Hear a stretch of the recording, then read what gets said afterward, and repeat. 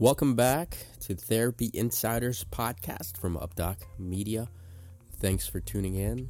Got a fun one for you coming in with Dr. Jason Silvernail. And we're kind of going back to our clinical roots a little bit on this one, but we're also integrating a lot of psychosocial components and background. So Jason is a physical therapist with a skeptical background, a skeptic. If you follow along, Jason also has in-depth knowledge and really integration into pain science, and even beyond that, as he talks about, it's not really pain science, it's just science. So Jason has a very, very grounded science, and I would say very balanced perspective on healthcare and medicine and physical therapy, with a shade of optimism, actually more than a shade, as you'll find out. And Jason also comes from a military background, so it was really cool to get his perspective on a lot of thoughts and concepts and how it integrates and his background with the military. And I think it was a really good discussion. I think it'll help a lot of you that are wondering about pain science and wondering about incorporating a lot of complex principles into practice. But even if you're not a practicing physical therapist and you listen, I think it'll give you good context behind the latest thought process of treatment. So, without further ado, let's get into Therapy Insiders after a word from our sponsor.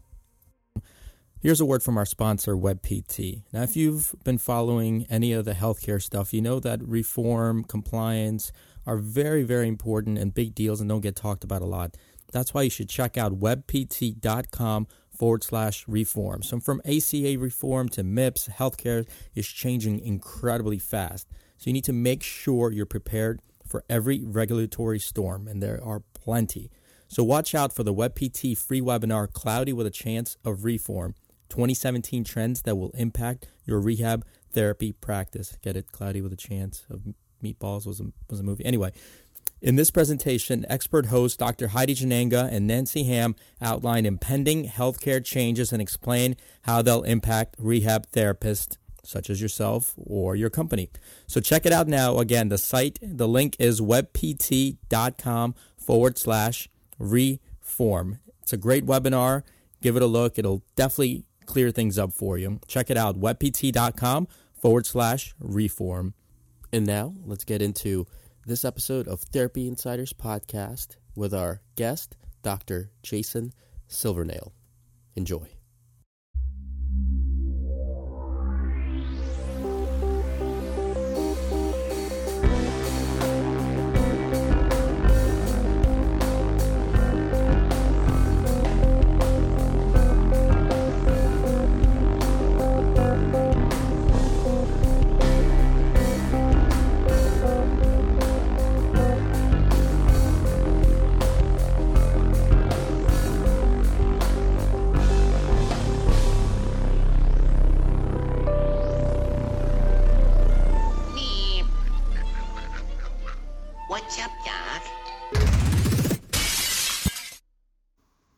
Hello, welcome back to Therapy Insiders podcast. Dr. Gene Chirakrad here with the crew, Dr. Joe Palmer, Dr. Urson Religioso. Gentlemen, how's it going?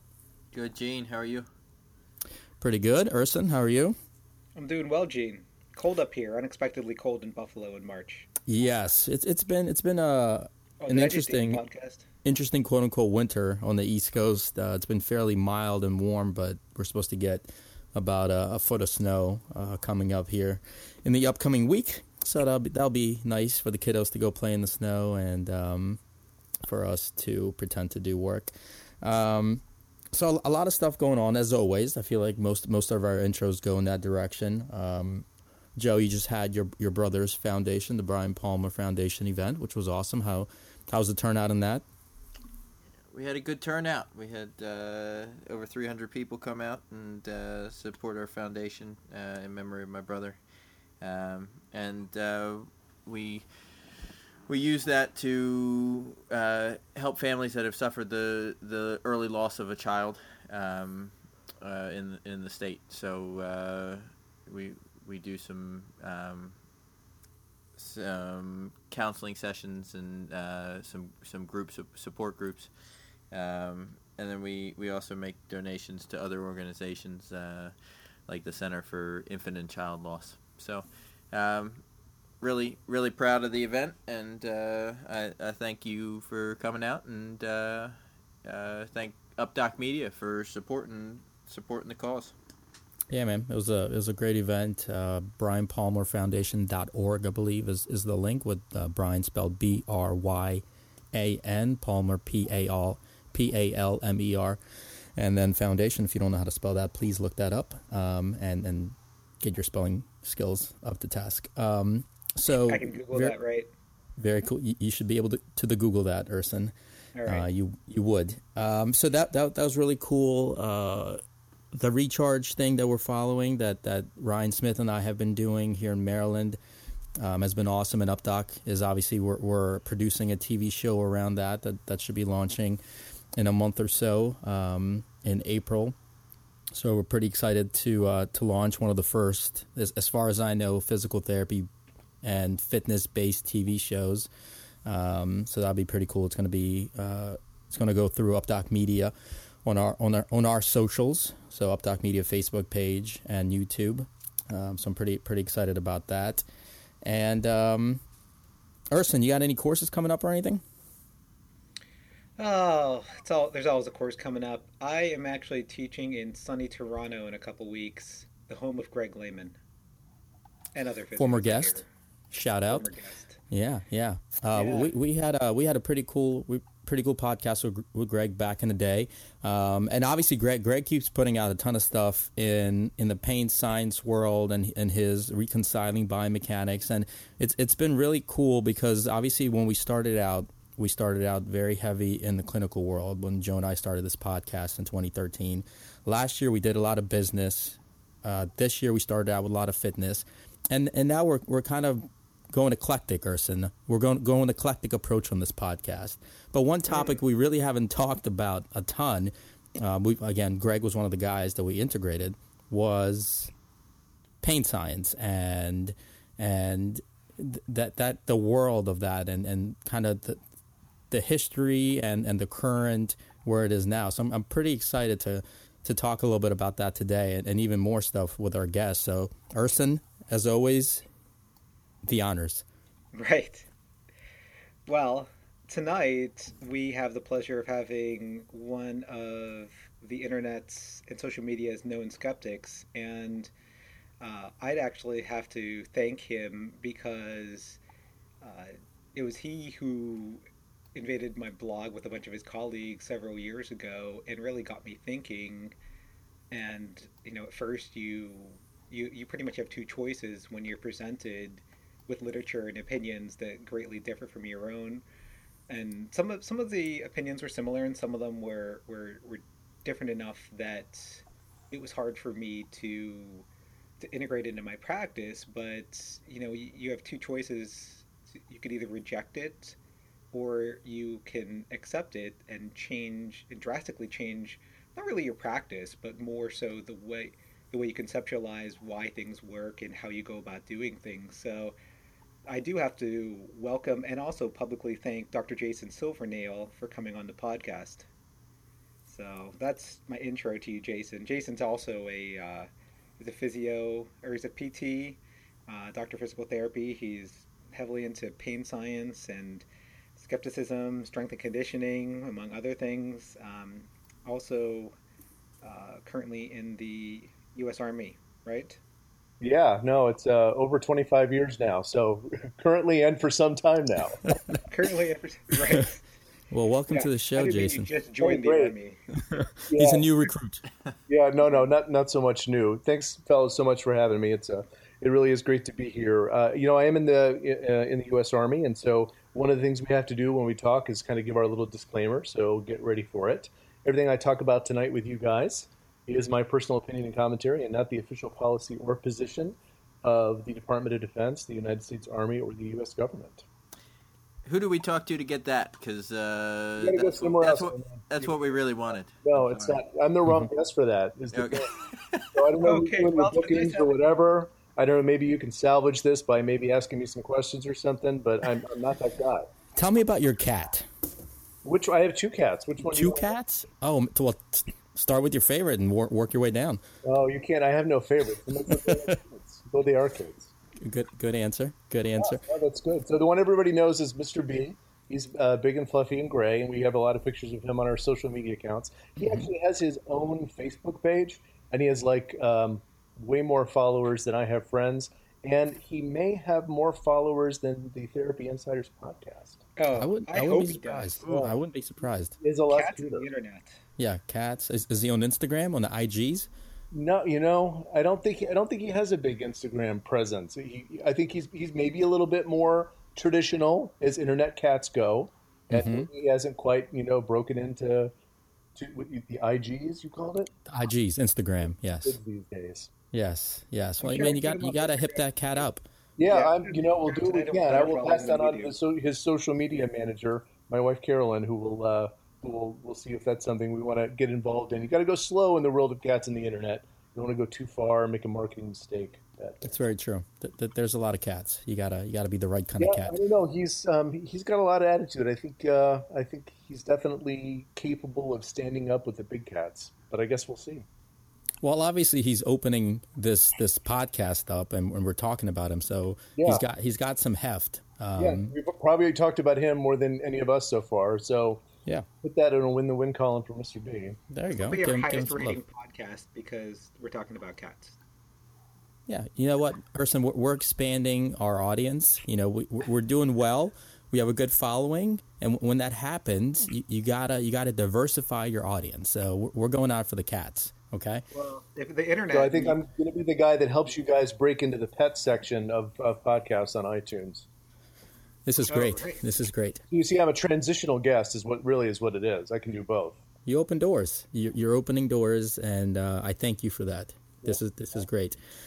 Speaking of thank you, I really liked Urson's intro of you, and it kind of spanned a good bit. But every time I hear an intro, and we kind of talked with Scott Morrison a little bit about this, the whole Skeptic title, like to me, when somebody is introduced that way, it almost seems like a backhanded compliment. Are you proud of that? And how do you perceive when somebody calls you a skeptic? I guess I never really thought about it until just now when you asked me the question. I'm not offended by it at all. I mean, I think we should all be skeptics. I think that there's probably not enough people thinking about things carefully, examining what they think and why, and maybe using a little bit more care and concern with the information they take in and how they integrate new things into their thought process. And so I'm perfectly happy to be called a skeptic. I've been called way worse, and I think that probably all of us should be skeptics to some degree. It doesn't have a negative connotation with me at all. And this has been an evolutionary kind of mindset. So you got into the military 25 years ago. What made you want to go into the military, and how has that shaped your thought process? And do you think it makes it unique because from guys that we've talked that have been in the military, like guys from EIM, John Childs, Larry Benz, that have been in Air Force, I feel like when we speak to military people or people that have a military background, their thought process is different than people that haven't been in there. So do you think that shaped it? Well, yeah, I think the Army's been a huge influence on my life. I think it would be crazy to think that it didn't have far-reaching influences. I mean, I think not only just clinically, but in life in general. I think when I was a little kid, my real goal was to be a garbage man, because I saw the guys riding on the back of the trucks, and that's really what I wanted to do. And my mom was all, dream big, kid. But after Garbage Man, it became Spider-Man, and then when I figured out none of those were really all that marketable, the next thing I wanted to do is be a soldier. So I've been living. People joke about living the dream, but I actually get to do that, which is pretty cool. That's quite a list. So it went from Garbage Man to Spider-Man to soldier. Yeah. But each one of those professions helps other people, right? You're in a service field. Yeah, that's right. It's a service business, man. You got to get with it. They're all largely thankless jobs. Yeah, that's a good way to put it. They are thankless. Yeah. Oh man, Urson, you're just layering it on, man. Didn't come to work. That if I didn't come to work, we'll put it that way. So the garbage man's definitely more important than me in that regard. He definitely would be more missed on a day-to-day basis than I would be, probably. Although I've I've heard the garbage gig is actually a very profitable job. Like it's a government job, so you have government benefits, and they pay fairly well because obviously not a ton of people are lining up to do it. And as a kid, I mean, to see that the guy riding that truck all the time, that's pretty freaking cool, I think. I think I was a little less focused on the benefits and reliable job opportunity and more focused on the riding of the truck part. But I'm not sure. Maybe that doesn't happen all the time. It's about to get real cold here in the next few days here in Maryland where I live right now. And so that wouldn't be the best deal in the world to ride in the back of a truck when it's that cold. Oh, nice. Where in Maryland are you? I'm in Silver Spring currently. Okay. Yeah, I move every 2 to 3 years in the Army, so that's where I am right now. You're in my backyard. I'm in Mount Airy. Oh, great. Yeah, we should say we're gonna go grab a cup of coffee and never do it like everyone else. That's exactly right. We are going to do that, Gene. Thank you. Let's Yes. go out for coffee sometime. That sounds like a great idea. Bring your cat. The cat stays inside, and the coffee's never happening. So let's move on. So you might as well just say yes. I will bring him on a leash. He would love to join us. Yes, his typical harness. We'll bring him in his typical harness, and he likes herbal tea, so I'd have that ready. If you don't, Now peg them as an Earl Grey. Yep, no, it's pretty good. That's very close. Yeah, he likes a little orange rind in it, fresh if you please. Yeah, we could find something like that. All right, getting back on track, or at least starting to get on track. So you go through the military. What, as you go through the military, what made you want to be a physical therapist? Has it always been the goal? And what over that span of your career, kind of how has your thought process evolved as a clinician? Oh, that's quite a question. So pretty bookish type kid in high school. Lots of books, no dates, but pretty smart kid. At least that's what they said at school. So I always thought I wanted to be a doctor, wanted to go to medical school. All excited to do that. Mom and Dad said, "Look, why don't you follow some of these folks around for a little bit, see what their job is like, and see if it's for you." So I went and followed around a family practitioner, and I just remember coming home after the first couple of days and like, man, I don't like this at all. Like, this is not for me at all. I'm like, oh, okay, well, maybe we just need to find a new specialty. So then I followed around. I think it was an orthopedic surgeon maybe. And I thought, oh, no, no way. That's not going to work either. I think I went and saw a dentist. No, people's mouths. That's not going to work. Have you seen inside there? I mean, wow. So I thought, okay, well, maybe I'll follow around a nurse. And then like half into it, I'm like, these people work too hard. There's no way this is going to work. And so for whatever reason, I ended up thinking about PT. At the time I went to school, and this was the mid-90s, PT was a big deal because of the way that Medicare payment structures were done. And so I thought about that and then kind of went into that direction thinking that was maybe it. And then probably like most PTs, I got myself a pretty serious injury and had to rehabilitate.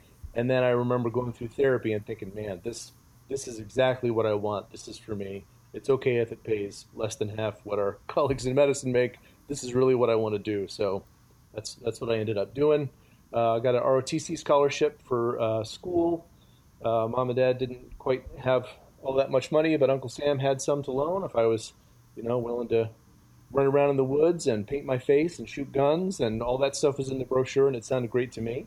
And so went to basic training like the day after I graduated from high school. So I graduated from high school, like there's this big party at school. It's like, hello. And then like the recruiter like literally picks me up like 6 hours later in the driveway and, we drive off. Not so much into the sunset. It was Fort Sill. Ever been there? Yeek, Oklahoma. Anyway, was enlisted for a little while and went to ROTC, got a commission and been on an active duty as a PT ever since. It certainly is. It sent me all over the world, all over the country, and it's been an extremely positive, recurrent kind of force for my personal and professional development since then. So as a PT in the military, you guys have additional things in your Practice Act, right? Additional power to your Practice Act that your typical PT does not have, right? Yeah. In the military, you get clinical privileges based on what your education and professional training prepares you to do, not based on what the legislature will give you based on who's giving them lobbying money, not to put too fine a point on it.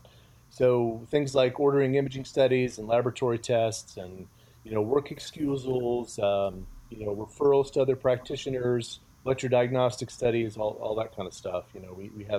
We have the clinical privileges that match our professional training, which I understand is not something people in the civilian world outside, which is like the common term for people who are outside the military. So I don't know what I'm going to do when I eventually have to get out of the Army. They tell me it does have to happen sooner or later. So it'll be pretty interesting to see how I make that transition. I'm always joking that there'll be little fingernail marks on the ground as they drag me out of the Army when it's finally my time to leave. Well, you can stick around in Maryland. We're pretty good here with our direct access, but definitely not from what I've heard with the military. Do you get when you travel around, when you're in different states, are you always as a clinician with the jurisdiction of the Army, regardless of what state you're in? Yeah, the state doesn't really matter. You're on federal property, so you're credentialed through the hospital, and your credentials, your clinical privileges are administered through those. Everybody who's a licensed independent practitioner, which is really the term I prefer, that's what Joint Commission calls them, LIPs. So all LIPs, licensed independent practitioners, are on the medical staff. So we all go to medical staff meetings and all that whole thing, and that's not restricted to some kinds of doctors and not other kinds. And there's a lot less of that, status anxiety foolishness for the most part. AKA bullshit. Yeah, absolutely. Yes. Are you allowed to treat civilians? Let's see. So in my role in a federal healthcare facility, I treat folks who are covered by the TRICARE health insurance system. Okay. So if you are a TRICARE beneficiary, if you have TRICARE benefits in some way, I can take care of you. And in some cases, if certain other folks, like people have VA benefits under certain sharing agreements that different hospitals use. But yeah, you have to be a military beneficiary essentially in some way. So you have to be, in the military or retired from the military or, have military benefits in some way through the TRICARE system for me to take care of you. I have a question for you, Jason.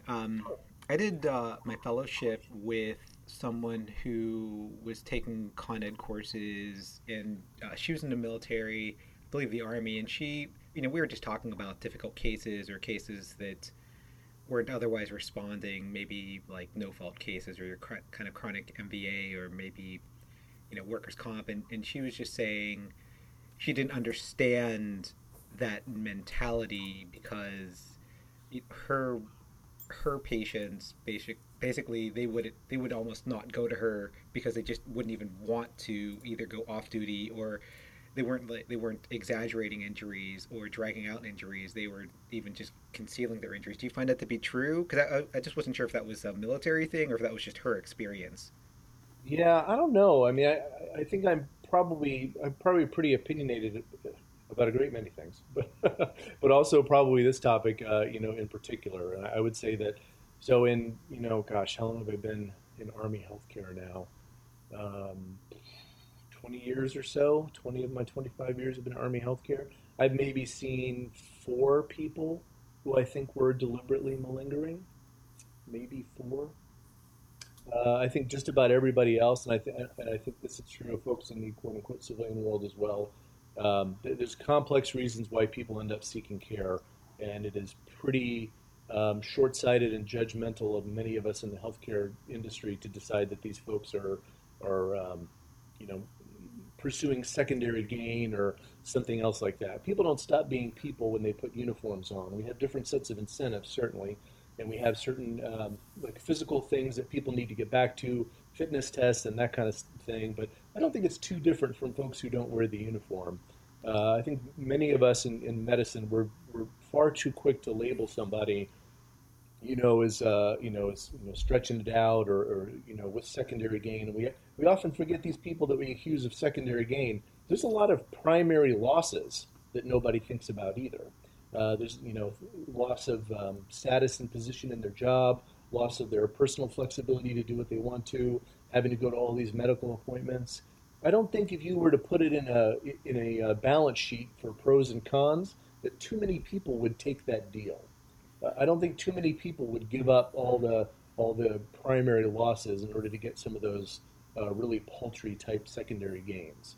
But I do see a fair number of folks who wait far too long before they come in to seek care because they're just trying to get their mission accomplished, or they don't want to appear a certain way in front of people that they lead, and there's a lot of that kind of stuff. So if anything, it might go a little bit the other way around, is that people just wait a little bit too long to come get taken care of. A lot of stuff that I can really help them with and take care of, and they sometimes will delay that, thinking that, well, I don't know, I'm not sure. Thinking that maybe they haven't had the best experience of the healthcare system so far, which I think is true of all of us, uniformed or not, or maybe they just, they're interested in trying to self-manage or not be a care seeker, so to speak. Wow, Jason, that's about the least skeptical thing I've ever heard anybody say. Urson, are you sure about this whole skeptic thing? Well, I was going to get to that too. Least skeptical in what way? In getting coffee with cats. Yeah, I'm skeptical of the healthcare system's treatment of these folks. I'm not really skeptical about them so much. Well, I think that the piece is that we are trained to be pattern recognizers, and I think it's emphasized an incredible amount because it's obviously useful. It's useful to recognize patterns, but then we're trained to be pattern recognizers. Then we're forced to be efficient. And then when the two come together, when you have to pick up patterns to be efficient, to see more people, to make more money, and yeah, it doesn't always come back to money. That's not necessarily the point, but the point is that we become kind of robotic in that nature, is that we want to pick up the pattern, we want to treat the person, we want to get them better, we want to show them that we're worth it, deductibles, everything going up. We want to do the best that we can for some of these people, and vice versa. Secondary gains, malingering, all that stuff. Sure, you might have one every 3 years, but like anything else, the one negative will always kind of hang out there longer than most. And when it doesn't fit into the pattern, or it does fit into the pattern that you already created, it's hard to move away from that sometimes. Well, I think that's certainly true, but I think a lot of times I train clinicians as often as I can. I train more junior clinicians, and every once in a while this sort of topic will come up in a case review, and I'm very skeptical of our fellow colleagues who are into this, and that it's true across medicine.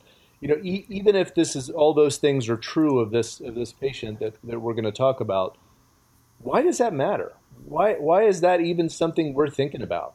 We are, too many of us in medicine are really focused on judging people personally in ways that just are not helpful for their medical care. I mean, I've either given them the best of what I can give them in therapy, or I haven't, regardless of what they do with that, or what I think they should do with that, or whether I think they have quote unquote real symptoms or not. I mean, I've either done everything I can or I can't. And if I've done everything I can, it's time to move that person on.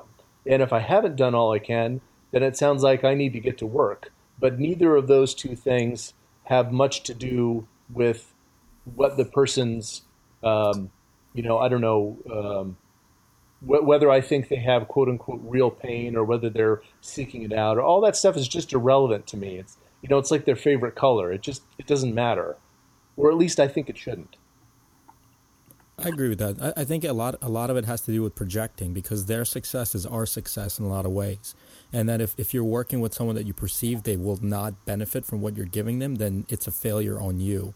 And that's hard for some people because they're invested. And I think that you have to define a mindset that separates that people need to, it works both ways, right? We want to give people this kind of self-efficacy and ability to take care of themselves, but we need to be able to separate that their success and their failure isn't necessarily always on us either. Yeah, I think we need to decouple those things if we're going to be successful in the clinic in the long run. I spent a fair amount of time trying to do that with more junior clinicians.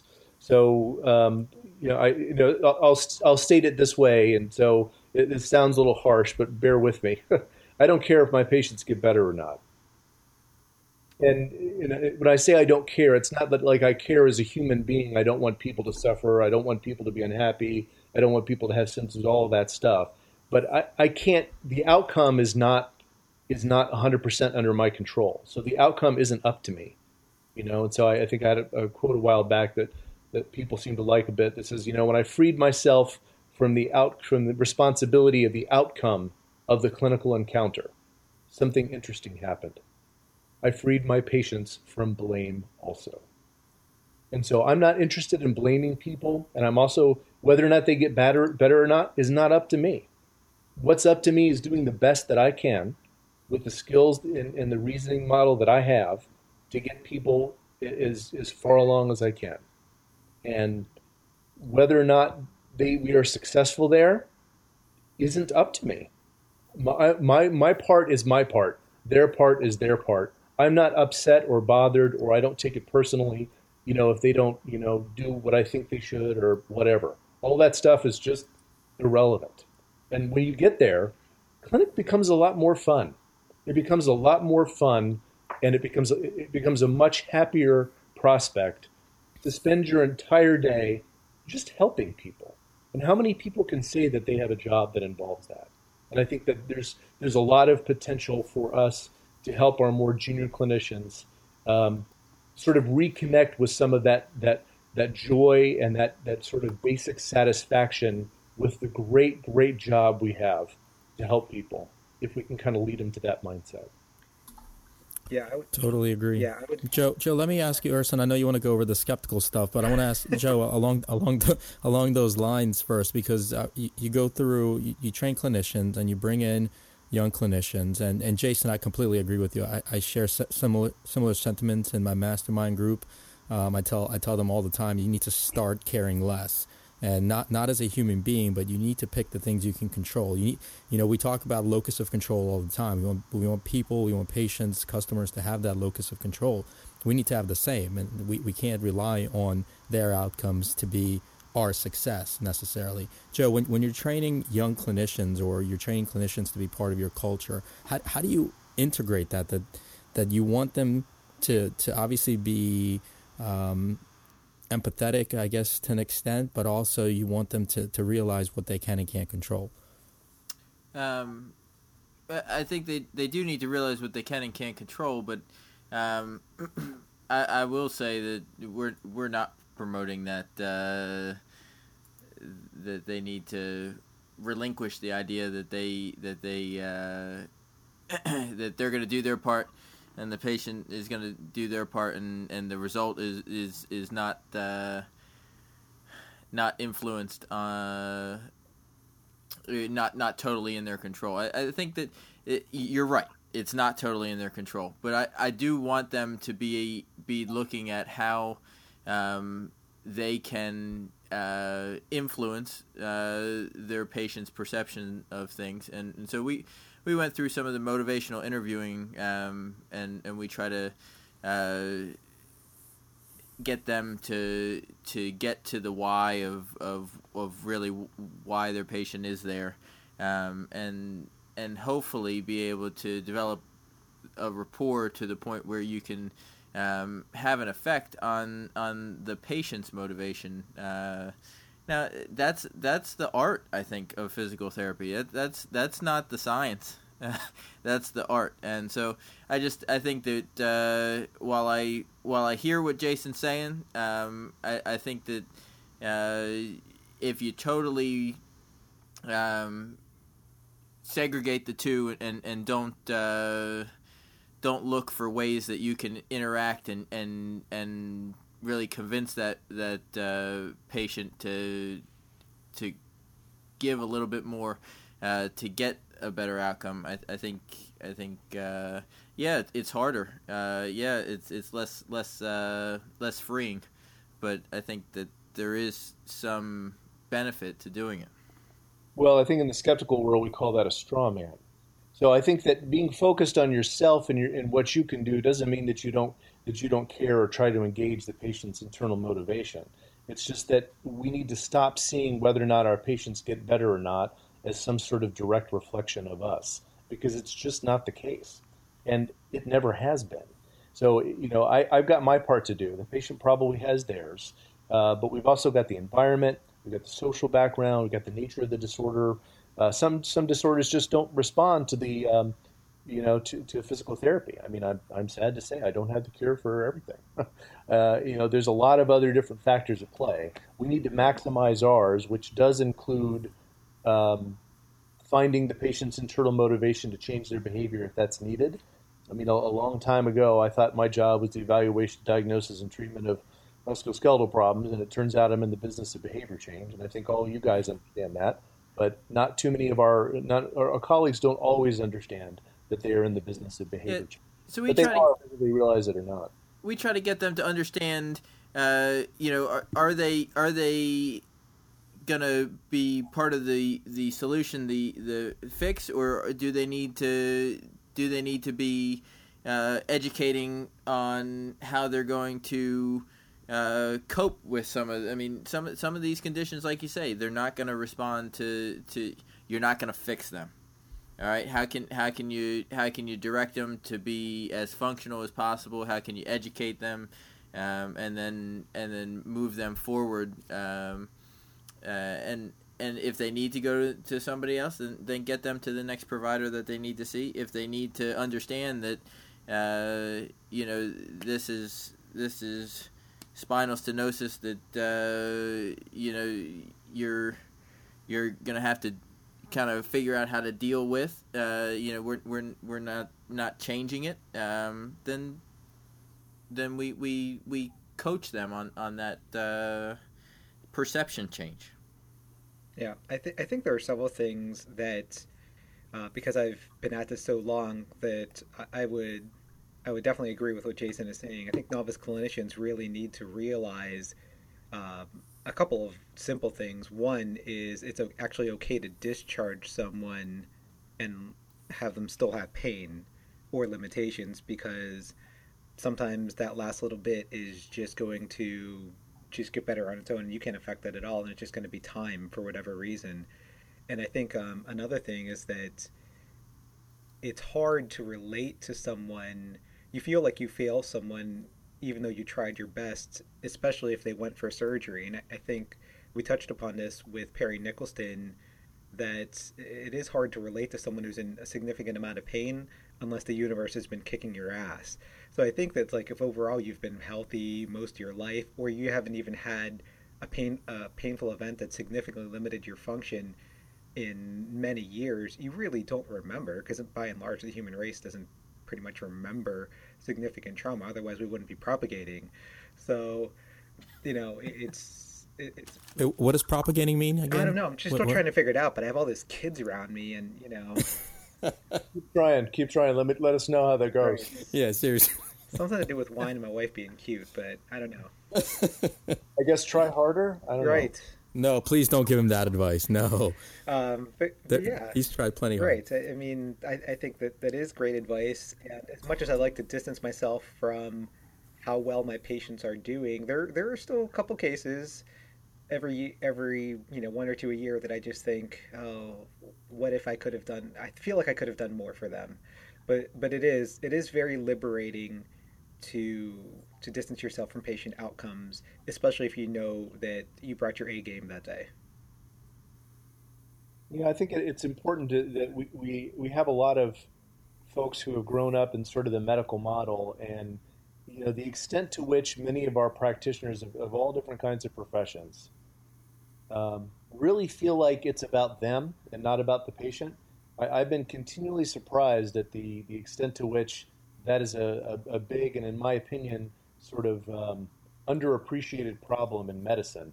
That we take really good ideas and we put it into this sort of practitioner-centric, I need to educate you, you need to understand X, Y, Z, and I think we can get to some not so nice places, by taking that kind of approach that's much more practitioner-centered than patient-centered.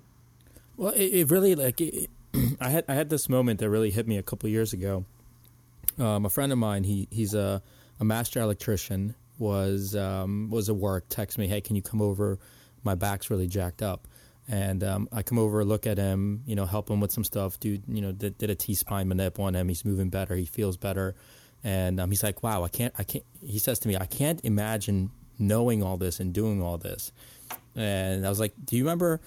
It's just like all hit me at that point. I was like, do you remember like 2 or 3 weeks ago when you came over and helped install a light, and I was looking at you kind of like an idiot with my head tilted, looking at the different color electrical wires? Like I would have killed myself trying to do that. So it's all perspective and what we know and our experience and what we're trained to do, because it could very easily flip. And if we have that hierarchy mindset that we are above, the patient is learning, we are kind of dominating the situation. It really is a perspective piece, kind of like Kirsten was alluding to earlier. Right. I wanted to ask you, Jason, alluding to your popular Facebook post from a while back, the problem with OMPT, when did you initially, start feeling that way about, the passive manual therapies and like the schools of thought, and, what did you always kind of feel like, oh, I don't really feel this, or I don't believe I could do this, or did something bring you to that transition? Yeah, it's funny because I kind of did things backwards in a lot of ways, and so when I wrote The Problem with OMPT, I didn't have much formal training in OMPT. This was before I was fellowship trained or anything like that, and so I would get into these. You got fellowship training after you wrote that? I'm surprised. Yeah, absolutely. I wonder if I would go through it again now. I went to fellowship training prepared to go to war, with all of that whole, with this so much, you got to feel this and you got to feel that and all that kind of. So I went to OMPT fellowship training as a skeptic with my hands up already. And when you say go to war, you're one of the few people that could actually say that and mean it. Yeah, no, not. I mean, I have actually gone to war, but it's not. I'm not using it in that terminology, and that's not an experience I recommend, by the way. But I believe you. So I think that I wrote that because I was at the time, I think, sort of inundated with a lot of people who were very, very smug about what they could and could not do and could not feel and all that kind of stuff. And I think that at this point, I don't remember the time this was. I mean, I suppose it's the early 2000s or so. And, enough of this data comes out, enough papers come out showing problems with reliability and validity and that kind of stuff. And so much of the things that many people in the OMPT world, big picture wise, were claiming were just obviously false.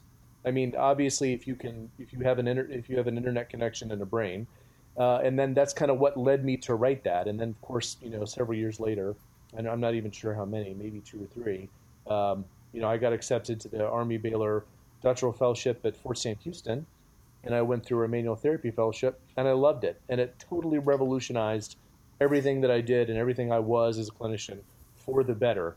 And that's one of the single most influential experiences positively that I've ever had in my professional career. See, those are situations that I love to hear about, like when people are skeptical about something and then they actually put themselves in a situation to experience some of the stuff they're skeptical about. And people that always say that if I'm shown different or if I'm shown better, I will use it. And people that actually do that, that puts you to a different level of respect, that you're actually willing to adjust the trajectory of your career and your thought process. Well, I mean, I think also it really depends on the experience you have too. So I went to the OMPT fellowship expecting that there was going to be a lot of this sort of, structural kind of a thing to it. And so, I mean, I don't. There may be a lot of people who don't understand the different kind of schools of thought of manual therapy and the physical therapy world. And the things that I was most critical of were the more osteopathic, structural, positional kind of stuff. And I went to a fellowship program that was based in Maitland, and we just didn't do any of that stuff. I mean, they never asked me to feel something that nobody could really feel, or to diagnose based on structure, or talk to people about their fascia. I mean, we just didn't do any of that at all in fellowship, like not even once. And in fact, my instructors openly mocked people who would try to use the Gillet test to figure out which part of the sacrum is rotating, or whether their sacral base is mutated. Or this was openly mocked in our fellowship program internally as something that was just the wrong way for manual therapy to go. And the Maitland concept in general plugs in when science changes, the basic sort of scaffolding or background or foundation of the Maitland concept, fits very well with modern neuroscience and with the changes in the evidence base for manual therapy. It survives quite well because it doesn't make any unsupportable claims, which is really a big part of what gets people in trouble, with skeptics in the first place. I think people, they get emotionally attached to whatever it is they're doing because they have success with it, because typically most everything works as long as it's a novel input, and that's where they get so offended, and they can't get over their cognitive dissonance. Now, when you're in, say, a more heated online discussion, I know several years back this was just going on, and I was part of many of these things too, and I bowed out of most of them because it's essentially the same thing over and over again. But at what point do you feel like I'm never going to convince this person? Like, do you maybe throw a few articles out there, or do you start them off light and, with some light reading, or you just give them some like mind-blowing thing like Bielowski's seminal article from years ago that pretty much throws everything out, I just feel like, oh, maybe I'll try with one article, and then as soon as they just start talking about, but I'm successful, or this or that, or, I'm just kind of like, oh, I'd rather just do this in person. I think Urson is asking, how do you skeptic a biased skeptic? Yeah, well, I think, I've gone through like a lot of different stages, in terms of like the time and attention I put to discussing and sorting through issues online, and how much of that I do, and how stridently, and on what topics, and at what level, and that kind of stuff. And I don't want to talk about even though that's changed for me, I don't want to sort of say that the way I went through it is the way everybody should, and that kind of stuff, because a fair number of people are kind of like that. But I would say when I'm having this sort of back and forth with someone who doesn't appear all that open to what I have to say, I'm not talking to them. I don't ever have a discussion trying to convince somebody else. Like, I just don't care. I don't care if they believe me or not. I'm not talking to them. I'm talking to the people who are watching. I'm talking to the lurkers. Which is always going to be more than... Yeah, but first of all, there's way more of these folks, and they're sitting back and they're just watching to see who says what. And I'm trying to be the guy who is eminently reasonable and polite and sure of himself in sort of a non-aggressive type of a way, and has some decent literature to support what he does, but not bombing and like going all crazy with the references. It's called the argument, proof by verbosity. It's a logical fallacy. You don't want to do that. But I don't ever try to convince somebody else. Trying to convince people, like, that's step one. There's where we're going wrong. Don't ever try to convince somebody. That's just that's a horrible mistake. They're not going to listen to you until they're moving toward you. They have to move towards you first for you to get through. And most of the people who might be moving towards you are people who aren't participating in the conversation. They're just watching the conversation unfold. And then these people will message you later. These people will talk to you later. They'll friend request, they'll follow you, all those sorts of things. Like 5 years later? And that's what you focus on. Yeah, sure. Right. I've had many extended online tense exchanges, we'll call them, with many people over however many years I've been doing the social media, 15 years maybe, I guess. And oftentimes, in the middle of this, people will send me this little private message or whatever, on whatever platform we're using, like, hey, I don't agree with this guy, but I was just listening, and it really seems like what you're saying is pretty reasonable. Where can I go to learn more? So when you're in these conversations with people, don't ever try to convince somebody else. That's the first mistake. That's a big behavioral science. Land war in Asia. It's just, you don't do that. Yeah, it's a big behavioral science principle, and actually we use it in marketing all the time. It's it's mostly powerful when people can realize things for themselves versus you telling them what to think. And the better you can lay out that path for that realization, the more successful you'll be at helping the people that are ready to be helped. Just like Inception. Well, maybe, but I mean, I think motivational interviewing is a lot like that too. It's the expression is it's incorrect to correct is what I think what Feldenkrais said, and so I think motivational interviewing says you have to resist the writing reflex. Don't tell people that what they're doing is wrong and they should change. Whether it's patients or colleagues or whatever, you have to get to know someone to some degree. You have to know what's important to them, and you have to pull from them what they're interested in knowing about, and then talking about that. And so in those exchanges, if people are in it to try to convince somebody else, or they think they're going to win if the other person agrees. I mean, I don't know what the recipe for frustration is, but that sounds like This it's a whole me. thing is BS. It's all bullshit. This is all bullshit. Let's go over some questions, Jason. We got some on social media for you. Pain science obviously has been coming up a lot. It's been gaining a lot more traction, at least more mainstream in terms of physical therapy. I know it's been around for a while. It's not a new topic, which blows a lot of people's minds. But Sam Spinelli asked, what is the best starting point for students to learn more about pain science? Maybe along that same question, maybe kind of give a breakdown, a 10,000-foot view of what pain science is and how most people are actually kind of doing it anyway. But what is the whole thought? What is the science of it? Yeah, I'm not quite sure. I don't know when I got handed the mantle of the guy who knows what pain Right now. science is. I think Gene just gave that to me. I'm not. I mean, can I give that back at all? Nope. Right now, it's yours. You're so inflexible, Gene. Absolutely. So the deal is with this, because I think my mindset about this has changed probably over the last several years, and so I think I'm a little bit of I'm in a little bit where I'm not quite sure where some of that transition will go, which is actually kind of a nice place to be. But I would say that had you asked me a couple years ago about what pain science is, I would say that it was concerned with the neuroscience of why people hurt and how that's relevant to human pain and function, and what that should change in what we do clinically and in the directions that where things head from a research perspective. So historically in physical therapy and in orthopedic medicine, physical medicine in general, it's all essentially been based around connective tissue healing.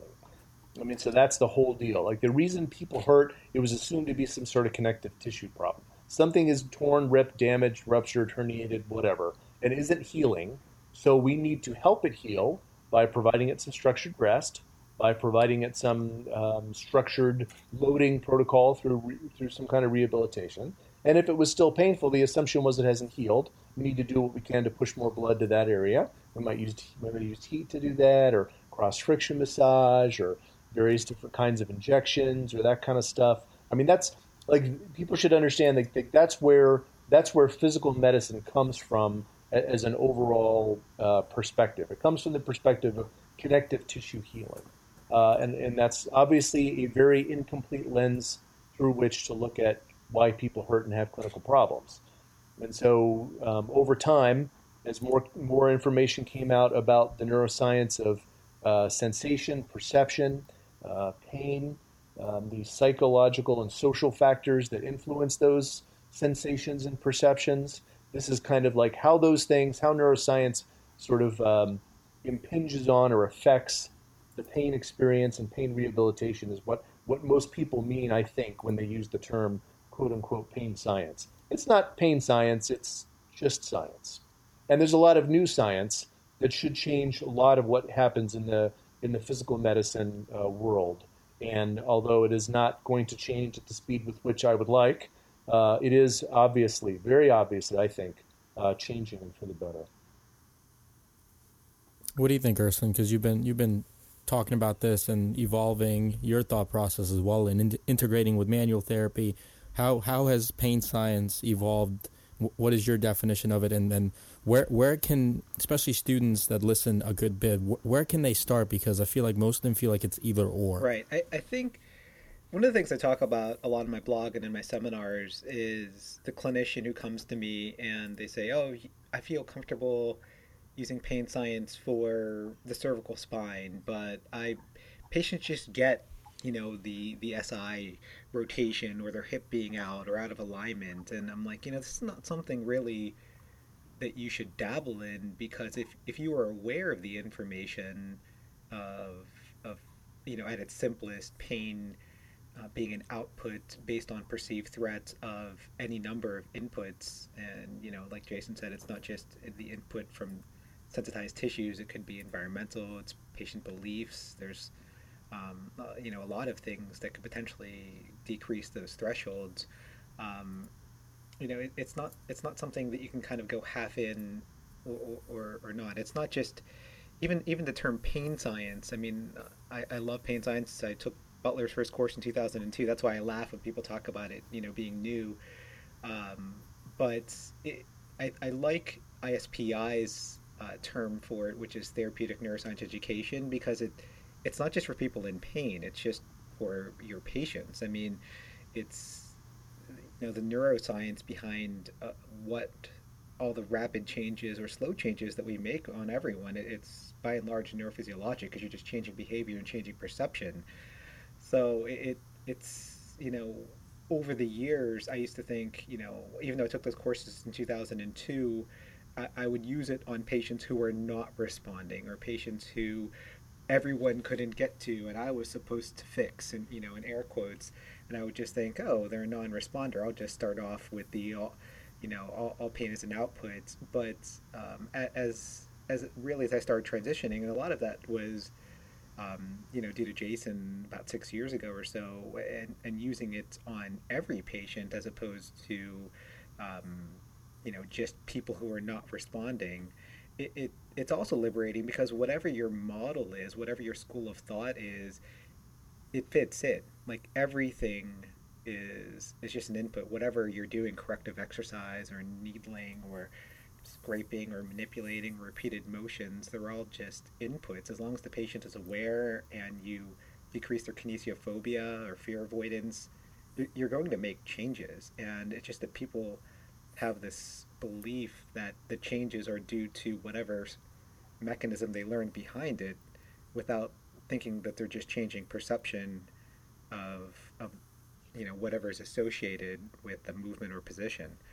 So I think I do prefer the term therapeutic neuroscience education, even though pain science is what has caught on, because you just think that I need to use this only on people with pain, but really I think it should just be part of every patient interaction to some degree. Some who are of a growth mindset can take it really well, and some who are of a fixed mindset and just want a magic pill.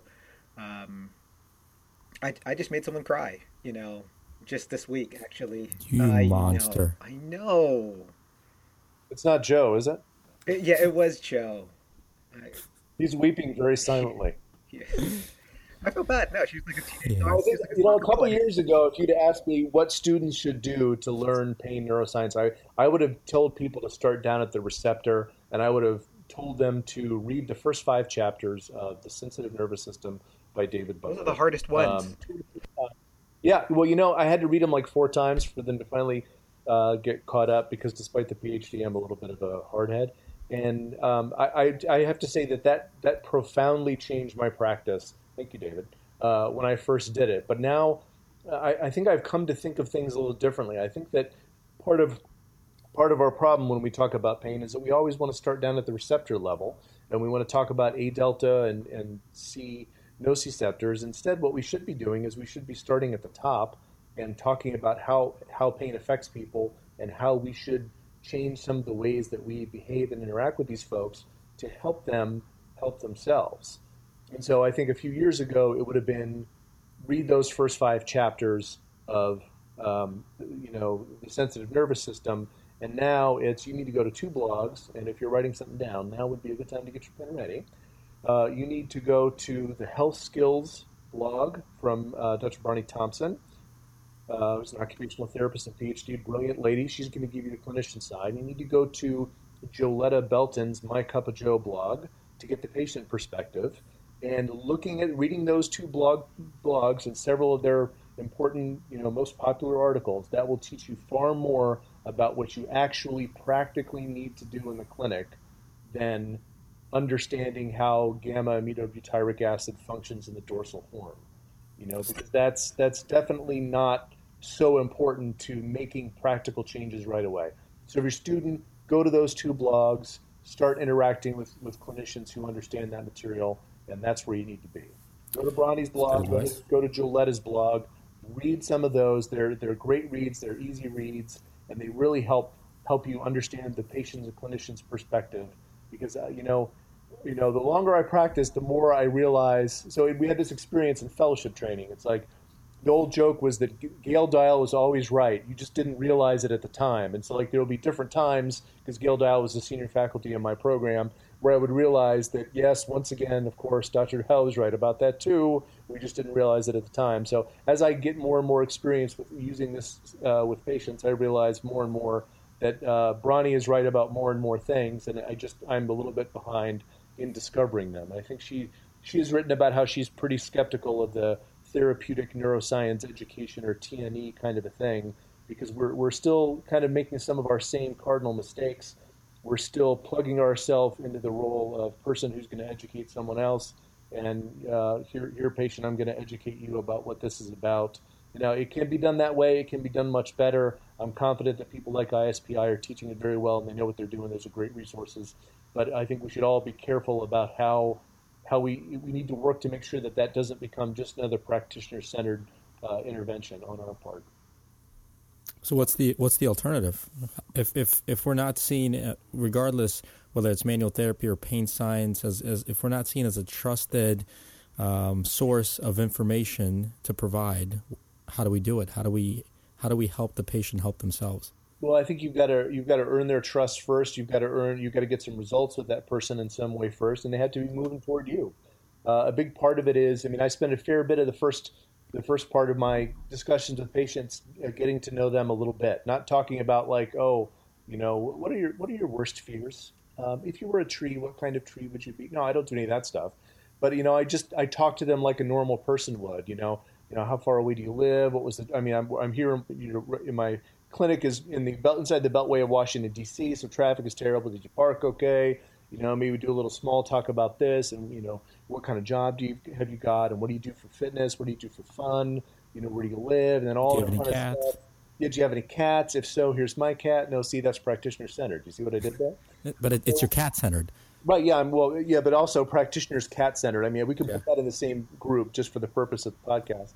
But those sorts of things just allow you to connect with someone else as a person. And then you have to begin this conversation to talk about this stuff. It's got to be more centered on them. And I realized after hearing Peter O'Sullivan talk about cognitive functional therapy at the San Diego Pain Summit this past year, which you should totally go if you've not been to a San Diego Summit. They're great. And Rajan Roos runs those. They're awesome. Look them up. It's well worth your time.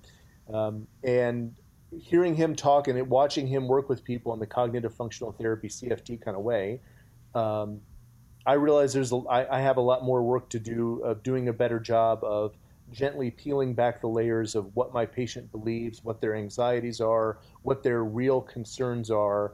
I tell students all the time, understanding the patient's goal is not at the very end of the subjective saying, what are your goals for therapy, and then writing down whatever they say. That's not the patient's goal for therapy.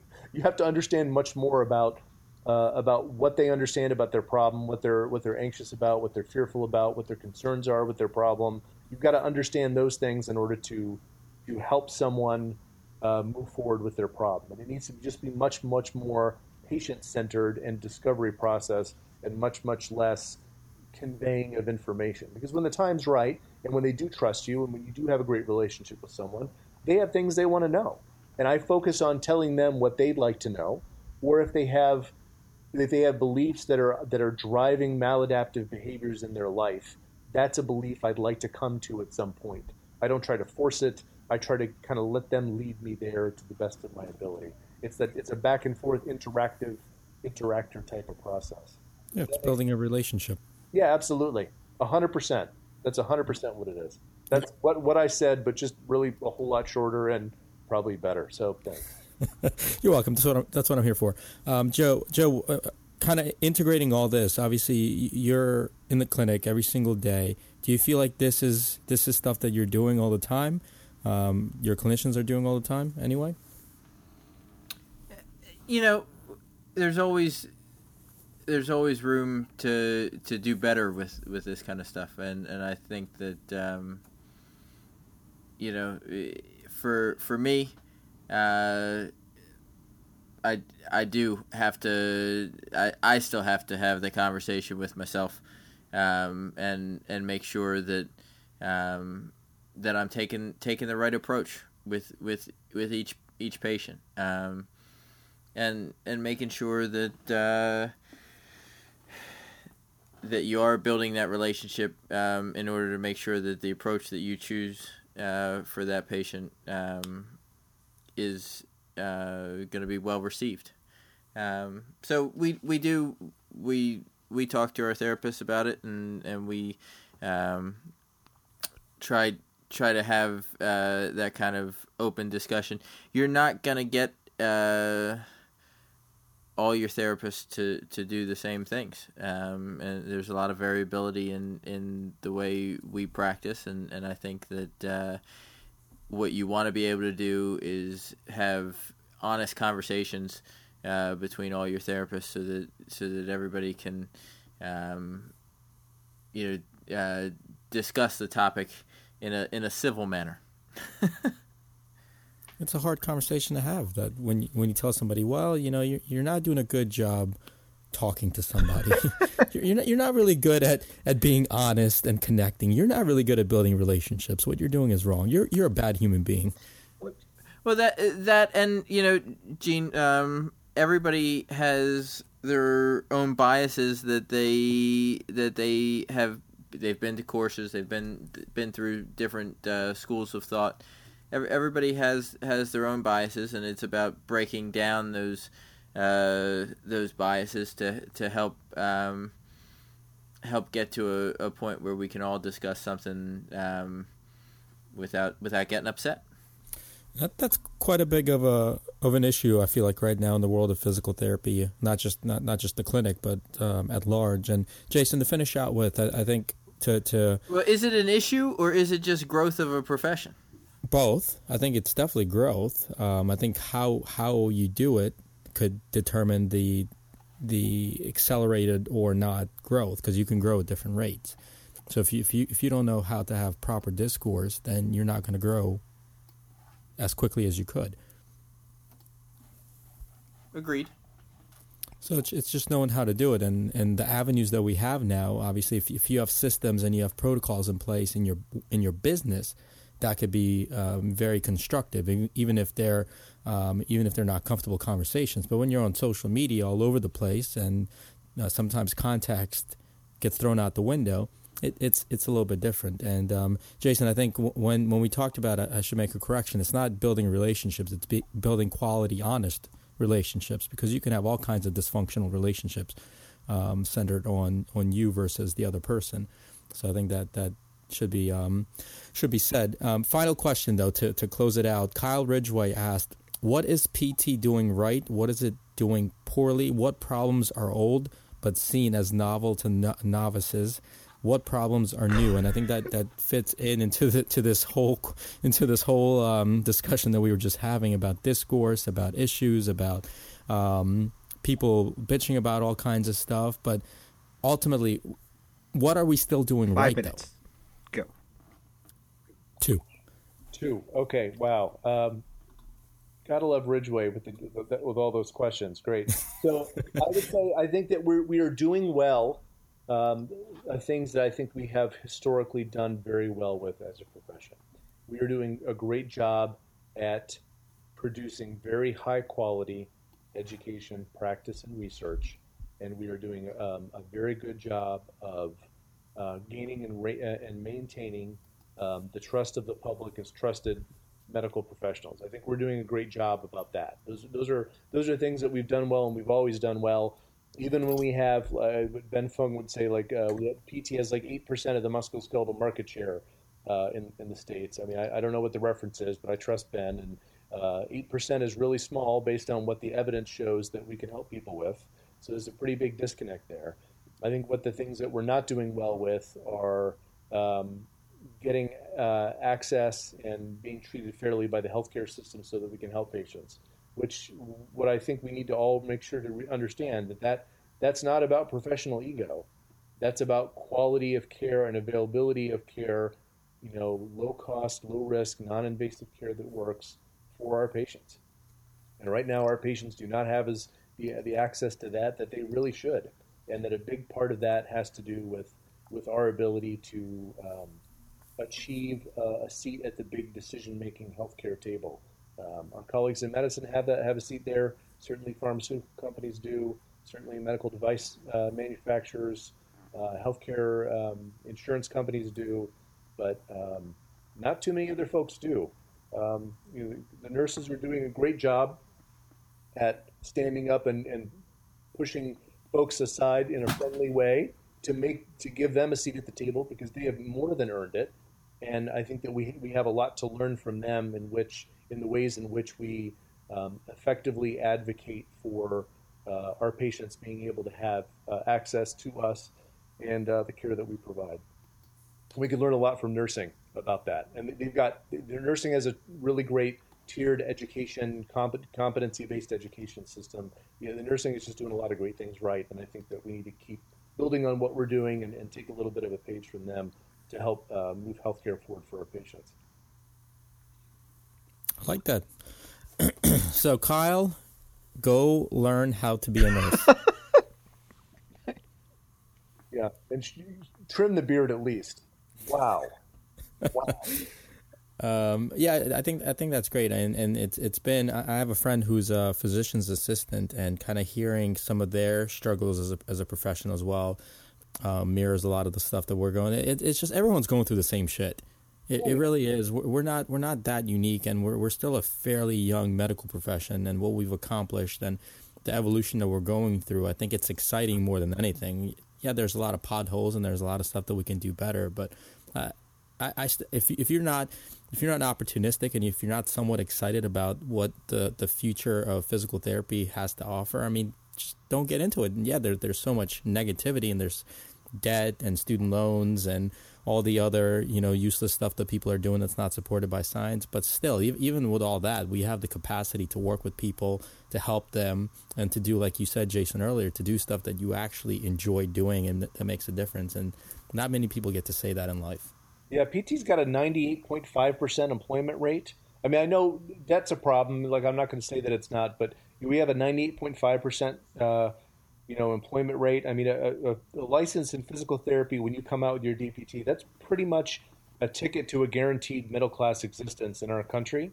If you look at the way that the scientific evidence is going, it's doing nothing but going the direction of interventions that we are some of the best at, to include, exercise and non-invasive care. You look at more and more of these trials that are comparing more expensive, more invasive, more risky procedures, things like arthroscopy, injection, spinal fusion, with rehabilitation delivered by competent, well-trained providers, PTs, and everything is going our way. I mean, if you're in PT right now and you're feeling sad or feeling like the world isn't going your way, I'm not sure what world you live in, because it is definitely all coming our way. It's just coming in a slow way, and it's one of those things that's going to take some time to get there, but it is moving in a positive direction for our patients, and we're a big part of that positive change. That's something we just have to be ready to take it. That's all. I think that most PTs, they're not ready to take it.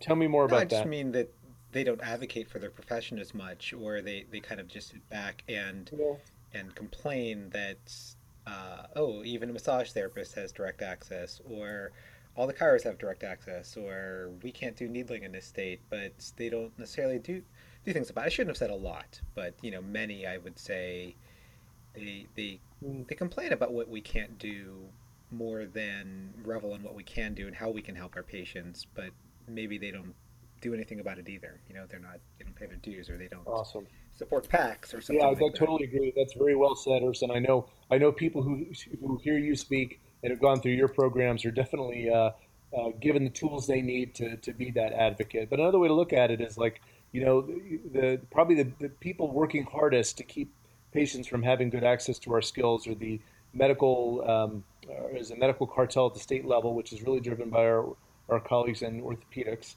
Not our colleagues that we work with all the time, because they don't feel threatened by us and they're fine. But I'm talking about the folks that really are into lobbying and that kind of stuff at the state level. The state orthopedic societies are not interested in going after the chiropractors or the massage therapists or the personal trainer. Why do you think that is?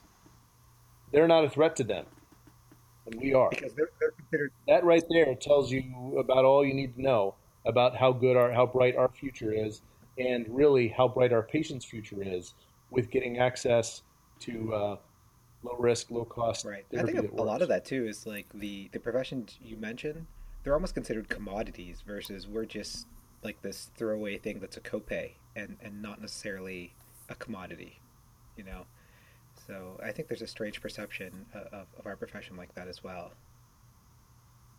Yeah, and I think you're right. I mean, you're 100% right that we need to do a better job of bringing up new professionals who really want to be that advocate and really want to push some of those boundaries and really work really hard to get patients that kind of quality care. I've never met a person that when you say physical therapy that they don't respect a physical therapist. I think most people have no idea what a physical therapist does in a lot of ways. There's a lot of perceptions about that, but I have never met somebody that when you say to them you're a physical therapist that they think anything else about aside from, oh, that's cool. Like nobody ever says, oh, wow, you're a physical therapist. That sucks. No one says it sucks, but I think people have a very wide view of the amount of education it takes. Yeah, no doubt. But I mean, certainly there are other people who are dealing with a lot more, a much harsher public perception. Our colleagues in chiropractic have that kind of problem. That's sort of something that's sort of sitting on them. And there are many excellent chiropractors out there, and I've got many connected to many of them on social media. But you graduate from one of those programs, and the rest of your life you're having to explain why you're not that kind of chiropractor. And I love those guys, but at the same time, man, that was in the brochure. It's not like you weren't sure what you were getting into, right? I mean, that sort of stuff was in the brochure, so to speak. So, I mean, that is definitely an extra hurdle that, so many really great evidence-based chiropractors have to deal with. They get sort of tarred with that brush, and that's definitely not a problem we have. So we should definitely be fortunate in that way. Yeah, it's a tough go of it for a lot in the medical profession. And, we have to remember that bad people, greedy people, negative people, they're negative people they're these personalities before they get into the profession. Yeah. So, the orthos that Jason was talking about, the shitty PTs, the shitty chiros, their chances are they were shitty human beings before they became shitty PTs and shitty chiros and shitty orthos. So we can't change that all the time. It's just hopefully less and less shitty people get into the professions. That's right. That reminds me of it. And that's a positive way to end it. All right. Topic. Physical therapy, be less shitty. All right. Not accepting shitty people. Not accepting shitty people, and Silvernail doesn't care if your patients get better. Great. This is a really positive podcast, guys. I really like the way this has turned out. To quote the Lego movie, everything is awesome. Yeah, there you go. That's awesome. Well, Jason, if our listeners want to get a hold of you, if they have more questions, there's some other questions that we didn't get to, like people wanting to know. Brian Harder wanted to know how to get into the military PT. Yeah. Kyle Ridgway had some other questions. How can they get a hold of you? Yeah, especially Kyle. Yeah, especially. Yeah, well, Kyle's got my home address. You can just send me a letter. But so I'm on Twitter at Jason Silvernail, all one word, and I'm also on Facebook. Coincidentally, with the same name. So you can find me on those two places. This is probably the best way to find me. You can also find me on Soma Simple. You can send me a private message or find me there as well. And either one of those two places. I've got some information about military PT and tactical strength and conditioning and that kind of stuff in those locations, or I can direct you to some folks who are savvy about that stuff as well. And people are welcome to reach out and find me there. Awesome. We'll put all that stuff on the website too at updocmedia.com under Podcast Therapy Insider. So, Jason, man, thanks a lot. Thanks a lot for introducing us to your cat, letting us know what he's into, and we'll check out his Facebook page and look forward to getting coffee with you. Wonderful. Let's absolutely do that, and we will totally get that coffee, Gene. I can't wait. It's going to be great. Put it on Instagram. It'll never happen. Yes. Yeah, we'll put it on the IGs for Gene. On IGs. We'll get it on the Snapchats for Ben. There you go. Awesome. Guys, Joe, Urs, great chatting with you. And we'll be chatting soon. Sooner than you think. All right. All right, guys. Thanks for listening. We'll catch you again next time on Therapy Insiders Podcast.